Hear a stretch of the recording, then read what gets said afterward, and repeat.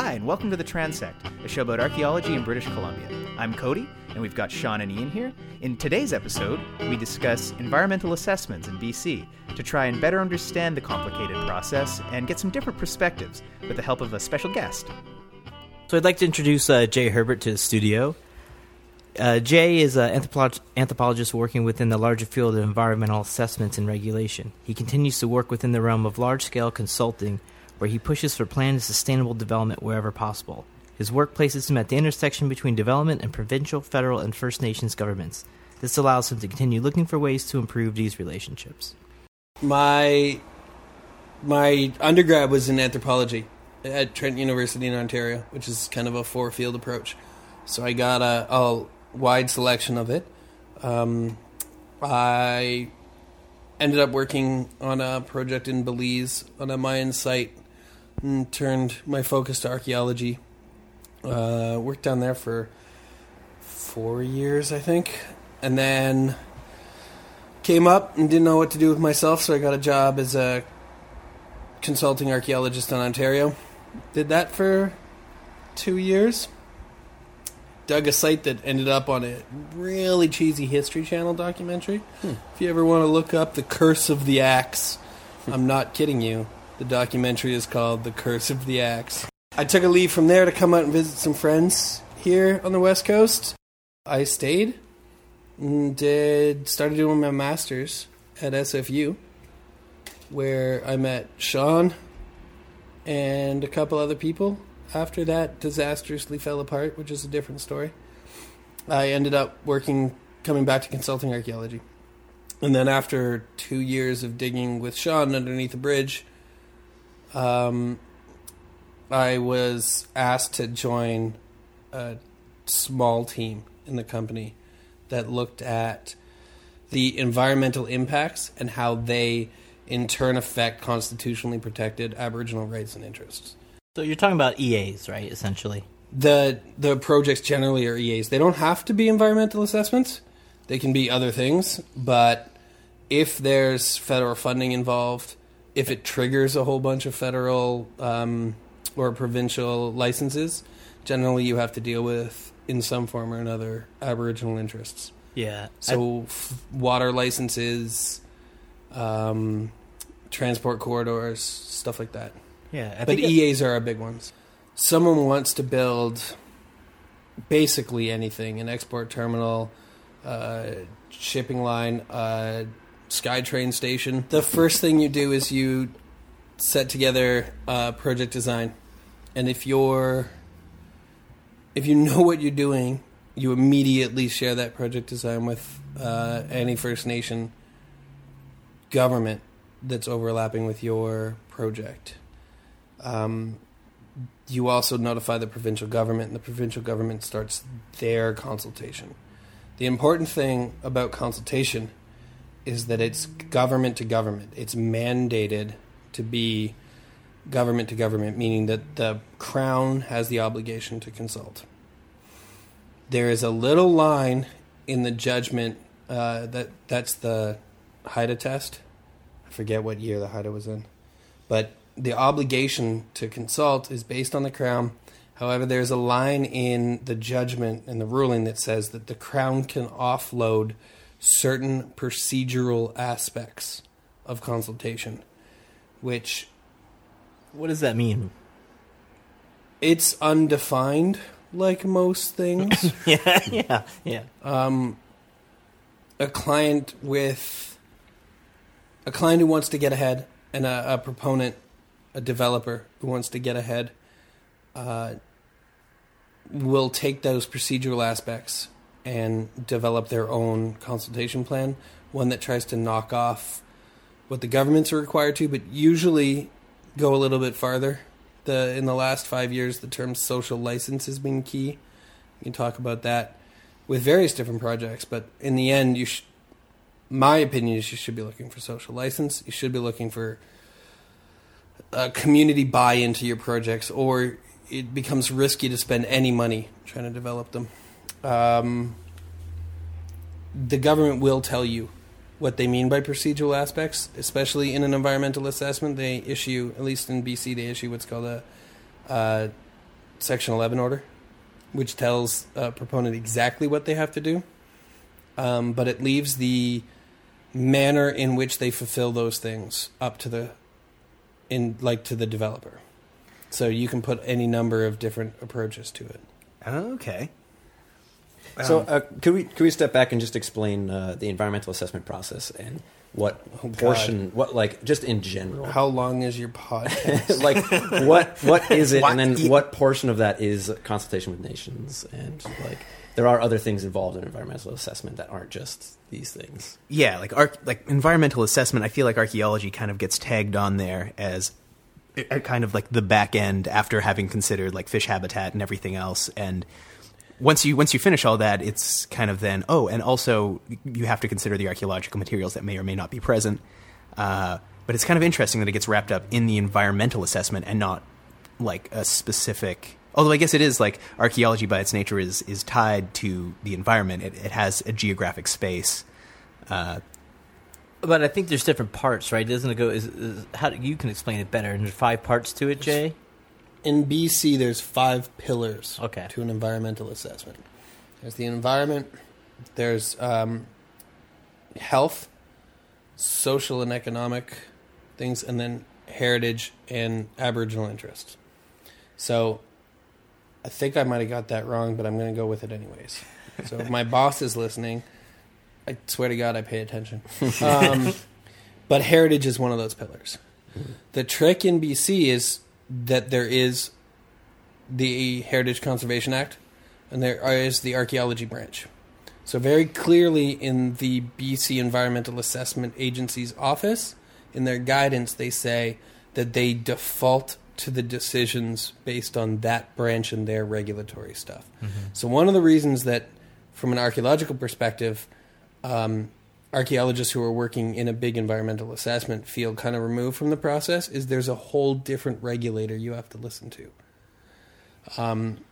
The other 4 pillars, for example, we have discipline leads, guys who run the shows for these things, make sure the authors run. There's about 20 to 25 of them on an EA, roughly. The Archie guys are the only ones who aren't trying to satisfy the BC Environmental Assessment Agency. They're trying to satisfy the ARC branch. Oh, that's super interesting. I hadn't thought about it like that. How did you think about it? Just always kind of bought into like the idea that, we were like an appendix to their Environmental Assessment Act, like that the environmental assessment was this whole grand thing that did all sorts of things that I didn't understand.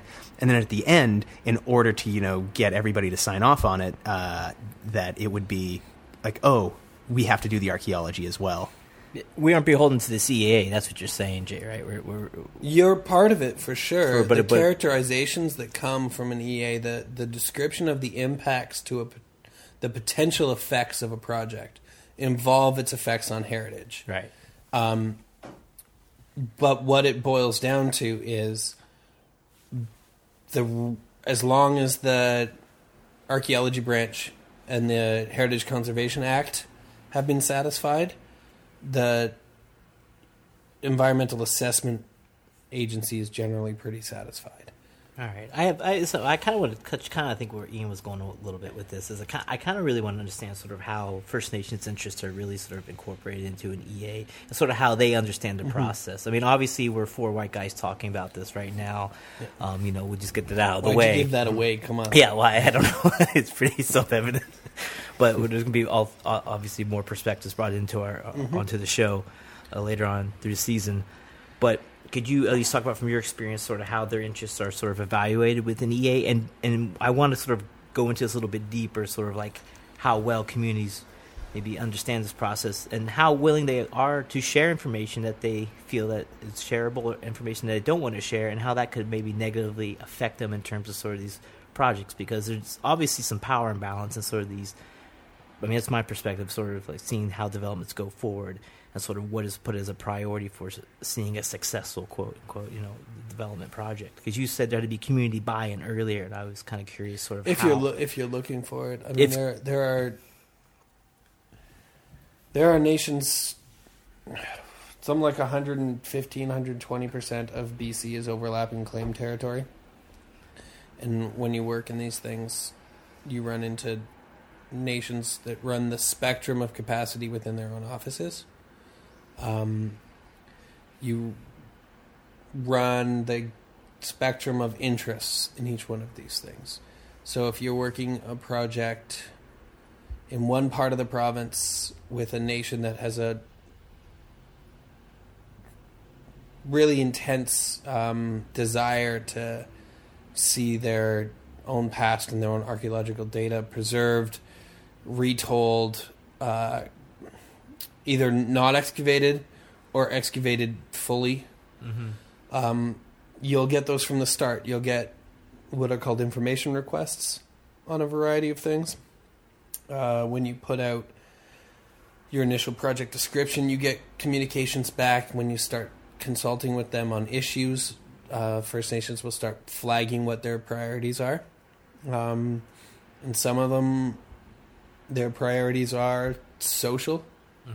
Some of them have come from communities where they've seen a lot of development in the last, say, 5 or 10 years, and they're really worried about their community structure. They're worried about how influx of new money or new jobs or changing social dynamic in the towns they live around are affecting their, what we call cultural cohesion, the sense of their own self in the landscape.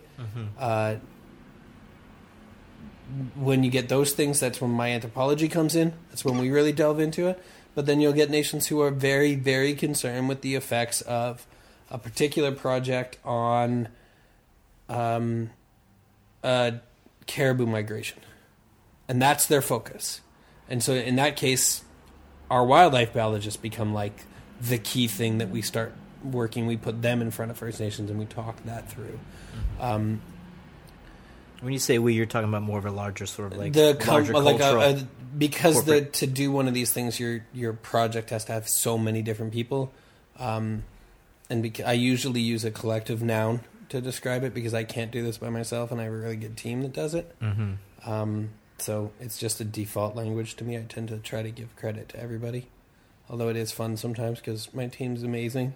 And because I'm usually the figurehead, I get the credit for it. Yeah, I know, right? You are a figurehead. I am. I don't do anything. I'm just really good at getting... I read what they say the night before on the plane down. And then I pretend I wrote it all. Yeah. Yeah. That's a good leader. Yeah. Totally. I did this 14 the last one that we did that was submitted and finalized was, I think, 1,200 pages. That's just my section, not the EA. Sometimes people think that they're done writing, and so they don't want to be in academia anymore. You know, they've done their master's degree, they've done their PhD, they've written, enough pages to, last them a lifetime. And so they're like, oh, let's get out of academia. Let's get into the consulting world because I'll have to write less. And just nothing could be further from the truth. And that's just your part. That's just our part. Part C, right? So if you want to, Part C and depending on the things. Part C is the Aboriginal interest in an EA for BC. You have 4 parts to an EA. Part A, which is the project description and all the stuff that the project's going to do and how much it's going to do and what the purpose of it is. Part B is all the what I call valued components. And so that's, say, impacts to wildlife or impacts to regional economy. Heritage is one. Yeah. And then Part C are Aboriginal interests. And how seriously are they taking in these EAs?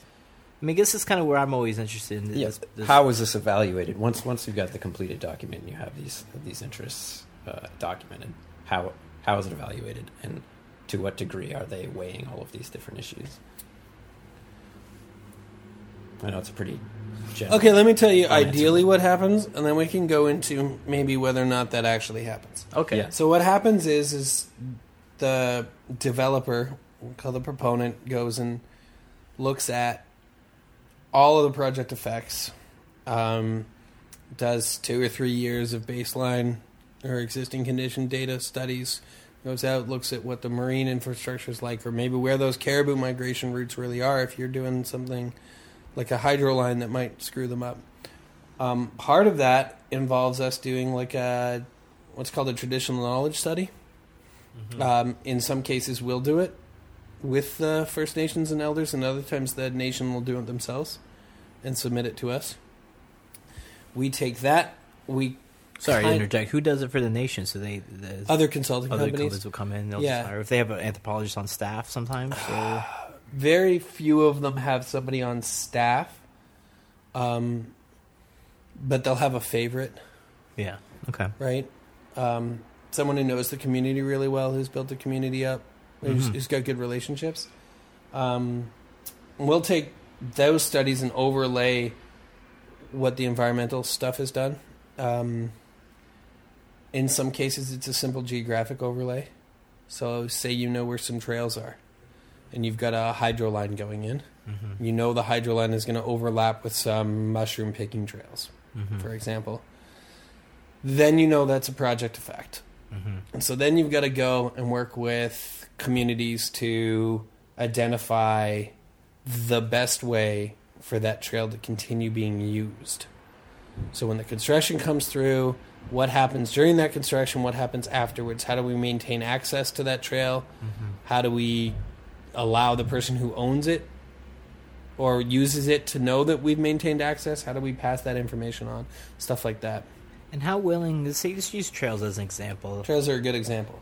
How willing are communities to sort of give up their trails, or maybe their trap lines or areas that they frequent? Or I mean, why would they want to tell a consulting firm that they're not familiar with that kind of information? What would propel them to say, yeah, we want to share this because we want everything about our community and our knowledge that's passed down to be shared? I mean, is that really articulated to communities when they understand the process as far as like how much they want to give, how much they want to hold back? I mean, it's kind of it's tricky. You don't want to share confidential TK information. If anybody's studied traditional knowledge, come out of the School of Resource and Environmental Management or something like that, everyone's heard stories about people sharing traditional knowledge, confidential locations, to Western scientists who then share it with everybody else because that's what we were required from data collection, and then all of a sudden everybody knows where the mushrooms are. That's a real issue.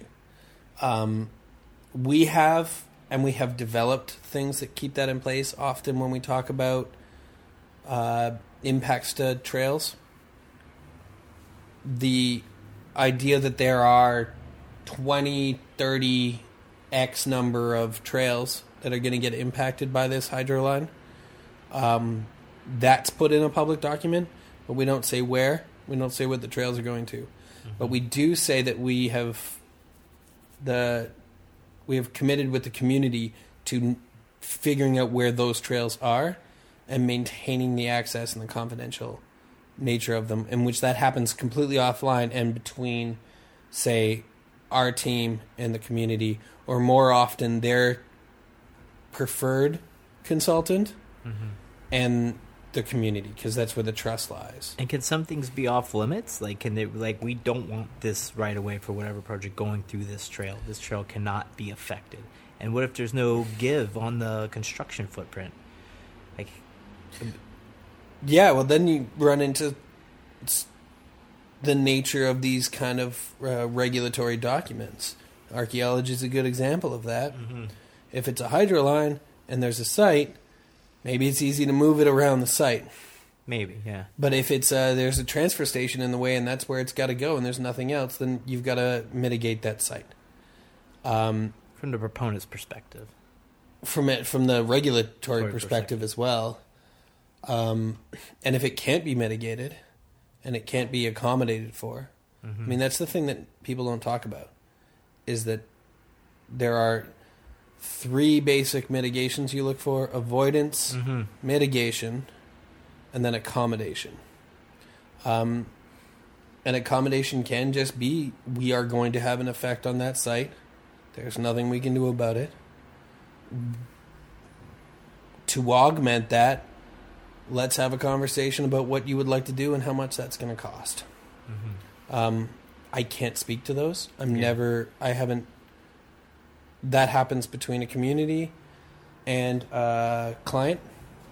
There's some particularly famous examples in BC that have been leaked that are public that we're fine talking about. The PNW one, Pacific Northwest one you were talking about, with the intro, where they had a public vote about it with one of the nations. That's an accommodation agreement, and those happen in every project, and they're almost always confidential. But it's part of the process, and in fact, I mean, in a lot of cases, it's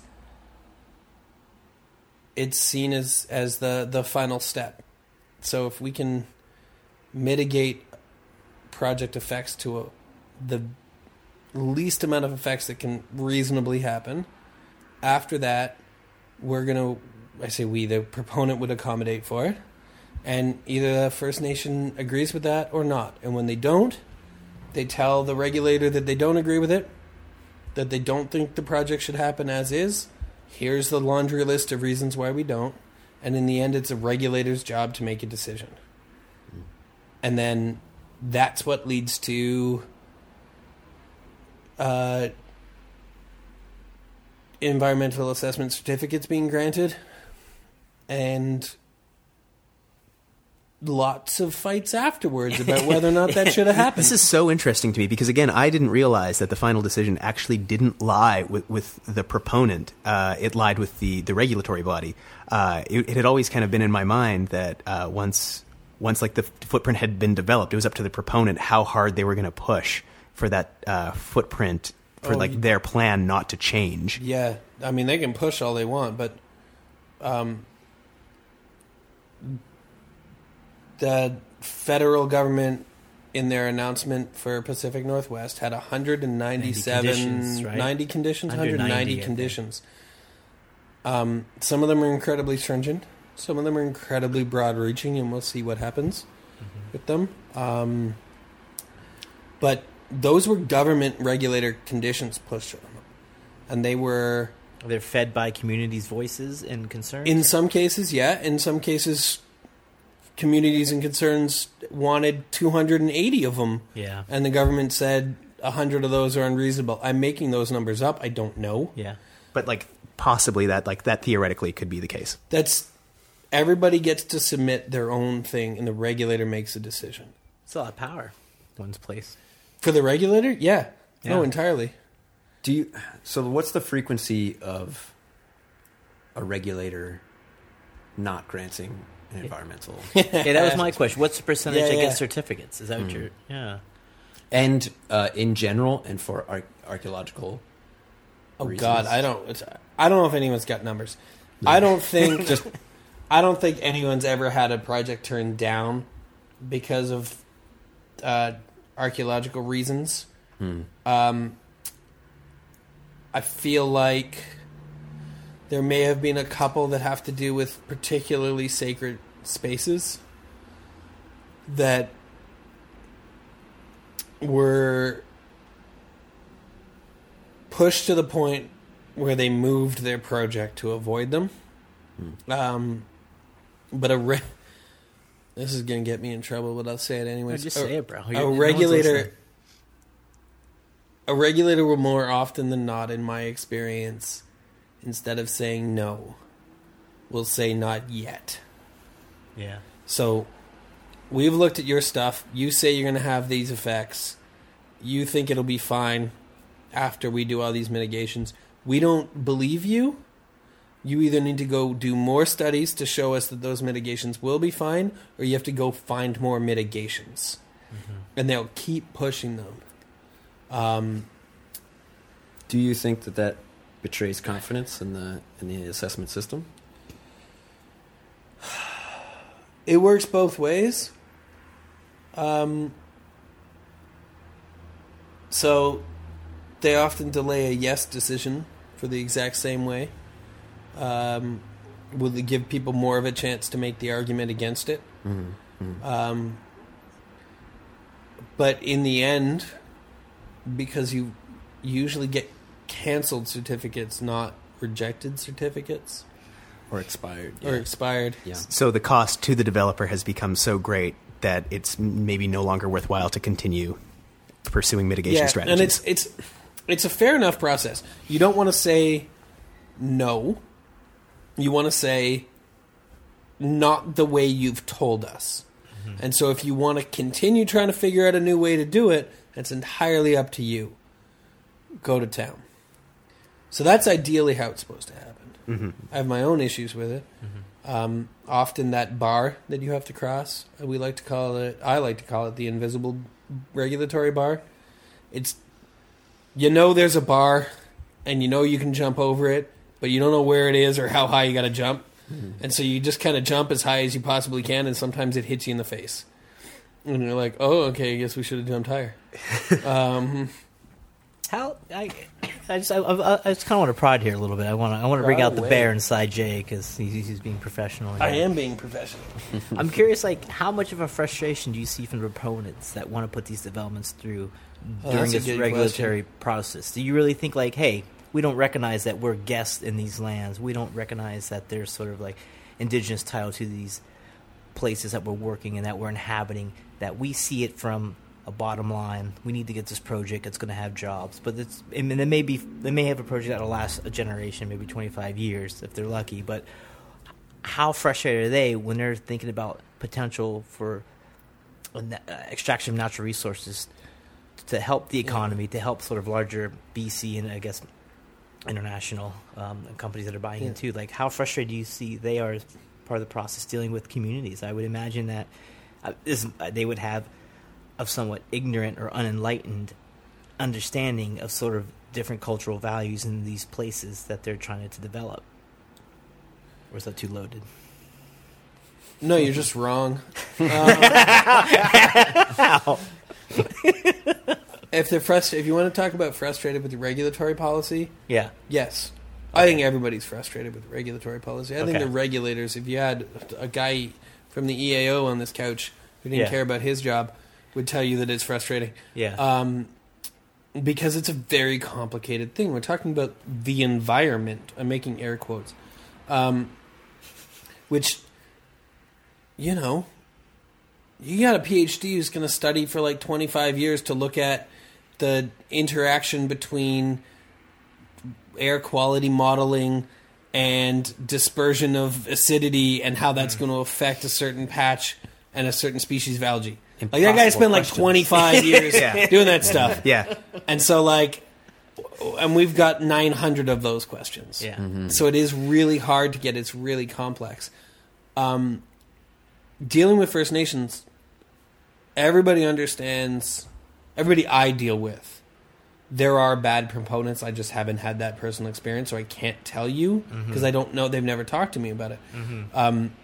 The proponents I've dealt with, they recognize that working with Aboriginal communities is necessary, and they go out and hire people who know what they're doing for it. And so because they've gone out and hired people who know what they're doing, the people who know what they're doing don't have those frustrations with working with First Nation communities. Do you know what I mean? Yeah. But they're still removed from the sort of the board or the proponents sort of have deeply understanding. I'm projecting, you tell me. I mean, they really having a deeper understanding of what their project is going to affect the community. I mean, they're guests there. They're not going to live there and be part of that long term. These projects will come and go, but the communities will still be in their ancestral lands, right? I mean, how is that going to affect? The other interesting part of that is that the community, if things go very, very badly, the community is guaranteed going to blame the proponent and not the consulting company that was standing between the proponent and the community. Well, and a lot of what we do is not stand between the proponent and the community. A lot of what we do is help is stand beside the proponent. So I'm never in the room by myself. I always have a proponent with me.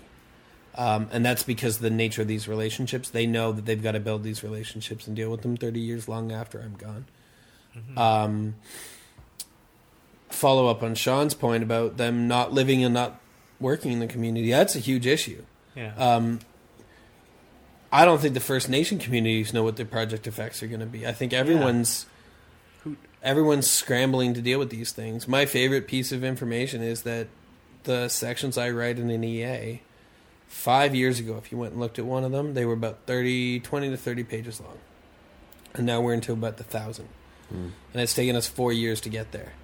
And so the First Nations are scrambling to deal with what these ramifications are, and we just don't have the long-term data. And we need more research. We need people who are studying this assessment process, and that doesn't happen enough. There are people who are doing it. Mm-hmm. The Resource Environmental School at SFU is kicking into these things. There are people who are looking into it. But it is an emerging new field, and there's not enough attention paid to, like, what this means. Yeah, and that's kind of how you kind of learned on the fly, right? I mean, it's pretty much everybody's learned on the fly. In this sort of field, right? And with different various backgrounds. And the problem is there's not enough time for reflection. Yeah. Because it's a huge push. You don't get a chance to go back and be like, okay, what worked? What didn't? 5 years from now, what did the communities think about what we did and what we said and what the results of that were? And there's another angle too, like, and I know we've talked about this before. Like, there's an aspect of cumulative effect, and it's something that people are trying to wrestle with and grapple with. I mean, we think of these projects, oh, it's just new in the area, but there's also existing industry in some of these communities, right? And if it's been prior to the '60s, there could have been maybe not the best environmental upkeep, and things have sort of been tarnished or been affected negatively. So, how do you wrestle with sort of like looking at all the impacts that currently exist and then trying to deal with that and also articulate that with the First Nations interests? It's incredibly hard, and no one does it well. Yeah. And that's not anyone's fault. People are trying to grapple with it. But from a cumulative perspective, so what we're talking about is there is an LNG facility, there's 2 hydro lines, there's a new log dump, and 60 new cut blocks that have to happen. All of them get their own regulatory policy. All of them have their own impacts, and they're talked about in isolation. We're required to look at all of them together and talk about how the addition of one project adds to the effects that are felt by combining all of them. Metro Vancouver, new port expansion. Add that to increasing BC ferry traffic, and you've got a cumulative effect of a lot more ships passing by. So if you're a gillnetter and you want to leave Vancouver to go fish in the Strait, not only do you have like 4 more ferry crossings, but now you've got an extra like 16 container ships a week to deal with. Mm-hmm. And there's a difference between 16 container ships and 16 container ships plus 4 more ferries, and how they interact. The problem is that when I said earlier about how complex this all is and you need a PhD to look at, that's not even getting into the cumulative side of things. You want to get into the cumulative side of things, it's so much harder. Archaeology is easier. Archaeology is easier because you can say, I know there are this many sites. Maybe there are some that haven't been found, but I know that there are this many sites. And so cumulatively, this project is on this site footprint, these 3 projects are over here, this one's here, and this one's here. So if all of these projects happen, there's going to be a loss of 20% of the existing archaeology in this whole area. That math's actually pretty relatively easy to do, as opposed to our project's going to make this particular group of sea mammals move a little bit away. But then there are 3 other projects that may or may not make them move a little bit away. And trying to figure out where all 3 of them are going to make them move a little bit away too is ridiculous, because no one really knows where where one project's going to make them move a little way away from. So it is incredibly cool that we're trying to deal with it. It would be so much easier to just be like, I don't know. Just, do you want jobs? Mm-hmm. Then we're going to build a thing. Mm. But instead it's kind of like, you want jobs. I mean, I live in a small town that work is a huge concern for people up there. Not just for the white guys that live in my town, but work is a huge concern for the First Nation communities that live in my town. They want sustainable jobs. They want jobs that work with them, give good opportunities to them and their kids. They genuinely want those. But they also don't want to be run over by the development that has to happen. And so the intersection there is just... It's fascinating, and anybody who tells you they understand it is lying. Because I mean, there's some communities. I mean, you talked earlier about all the crossover, but some communities will be for certain development projects because they could see maybe positives that would fill needs in their community, Totally. and those are going to be against it, right? And that's sort of like, Well, This and is- then you can't essentialize communities. right? Yeah, that's exact- an elected set of officials may have, especially with First Nations communities, may have an entirely different set of priorities than like maybe like the traditional hereditary chiefs communities. And I've actually seen this a couple of times with different projects where the hereditary chiefs want a very different thing from the elected officials. And then within the community, you have infighting about who's been bought off by who, if anyone has been bought off at all. And like there's what counts as being bought off, and it's so complicated. Yeah. Well, politics is politics, and it doesn't matter. These First Nation governments they're governments, which means they're elected, and it also means that maybe they were elected with 51% of the vote. So 49% of the community isn't happy with them. And we essentialize on both sides of the argument. If we're pro-development and you've got a guy who just wants to get her done so he can get some jobs, he essentializes all of the nations as being out there and protesting and not doing any of this stuff. But rest assured, that guy doesn't also want a coal factory to hap up in his backyard and cover his backyard with coal dust. So if that happens, he's going to make sure that they scrub the heck out of the air coming out of that coal. And so when you throw those particular things at those guys, they're like, yeah, cool, you want the development to happen, but you don't want them to cover you in coal dust. I'm on board with that logic. But we tend to essentialize arguments because they make it easier. So we see First Nations as anti-development. right. And the ones that are pro-development are either corrupt or being bought out, and we pick and choose the stuff that fits into our narrative. And then do you think there's an application too of sort of a non-indigenous perspective of indigeneity that's thrust upon communities? Yeah, a little noble savage going on. Yeah, like they can't have this and be like this or do this and have that, right? Yeah. And it's sort of there's still those in power still determining sort of what it means to be indigenous, and that is sort of an attitude. Whether it's it's a subtext. Okay, I see it's where like you're going it's with kind of that, hidden yeah. in there when they're sort of evaluating that, when they're reading in the Yeah. papers or you see comments in the news, and you're just trying to understand these projects. Yeah. because these projects are really, really complex, as you pointed out so far. Yeah. Just as Sean was saying, like, what do you feel are the biggest misconceptions about the EA process in the media, in like BC public at large?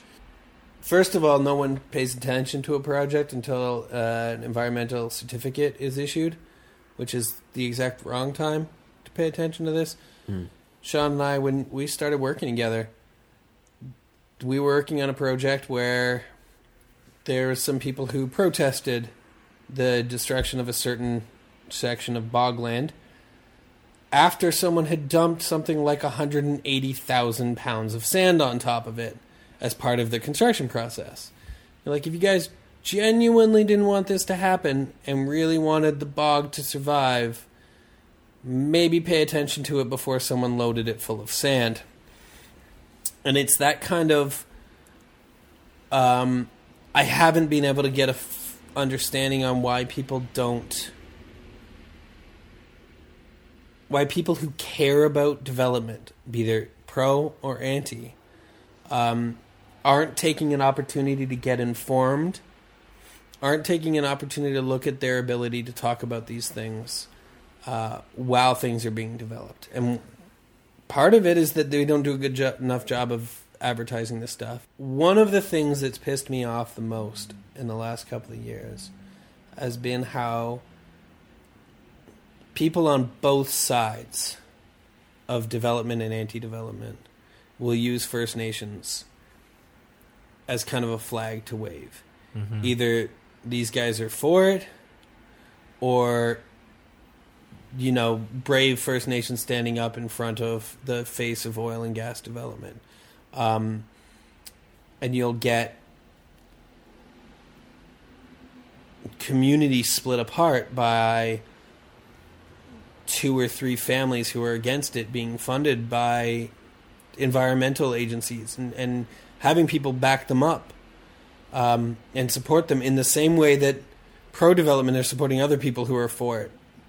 And so you get these like inflated battlegrounds. And this is one of the huge problems we try to grapple with what we were talking about earlier, community cohesion. It's just the nature of these projects happening split communities up. Yeah, I saw that in Papua New Guinea on a project where Yeah. it's not really usually, it was working in Motu communities. It's not very violent usually on the coast, but sort of the way the proponent was dealing with communities, the way they're negotiating and what was going on within communities themselves, who had access to sort of like the funds and what the negotiations were. When we were there, it broke out in bloodshed, and that just doesn't usually happen on the coast. And there was inter-village warfare, right? Do you see this as an impact of the EA process itself? What do you mean? Do I see Generating these Generating the conflict. Conflict? Like you see, do you see this affecting small towns? Like, Oh, totally. We used to joke that we needed to do environmental assessments before we could go in and do environmental assessments. Forget that. Look at look at a town like Chetwynd. Chetwynd. Sean and I love Chetwynd, BC. Love It's like Chetwynd. one of our favorite places. I like Moberly. I like the Moberly River Valley. Yeah. People that live there. Yeah. But there's to figure out what the project impacts are on 4 major projects going on there. We flooded them with archaeologists and environmental scientists for years. So there were real social and economic impacts to us figuring out what the social and economic impacts were. But inevitably,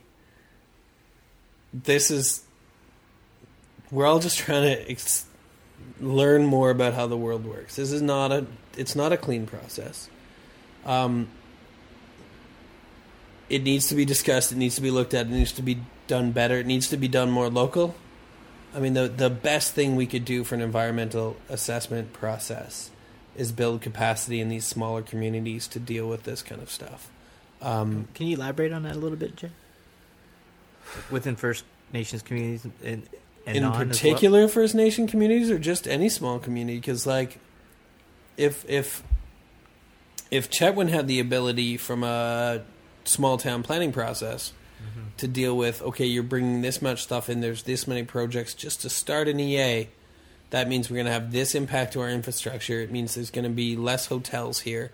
It's going to be this, so you guys need to put this much money into it before we can deal with it.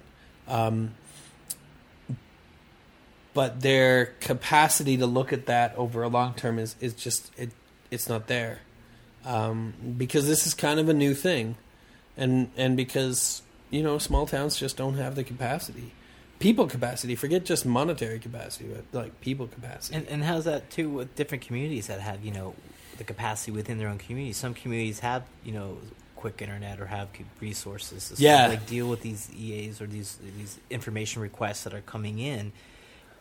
You must see that vary too across the board, which within communities of sort of having resources and tools Totally to take this on. Yep, it's a big responsibility. And how remote your community has a huge effect on that.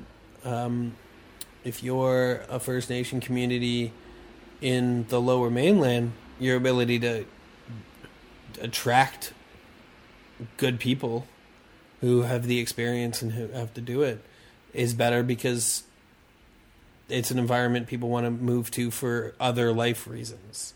But if you live in, West Mobe or something like that, it's a lot harder to get people who want to move up there, who can move up there for a variety of other reasons. So your pool of applicants is significantly reduced.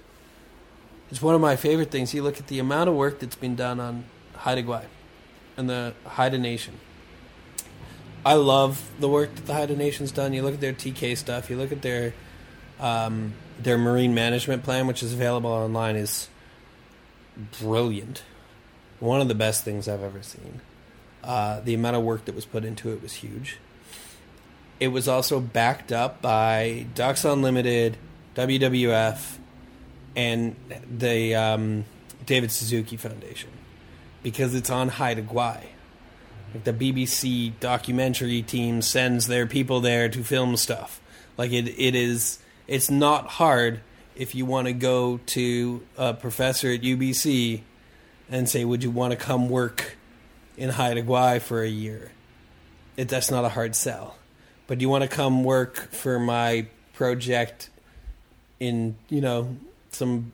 Northern BC? Yeah, or like outside of Fort St. John in my industrial park. Yeah. It doesn't have that cachet, right? And so you there's a noticeable difference between the environments that can attract people. All right, that's all for us this week. Until next week, this has been The Transect.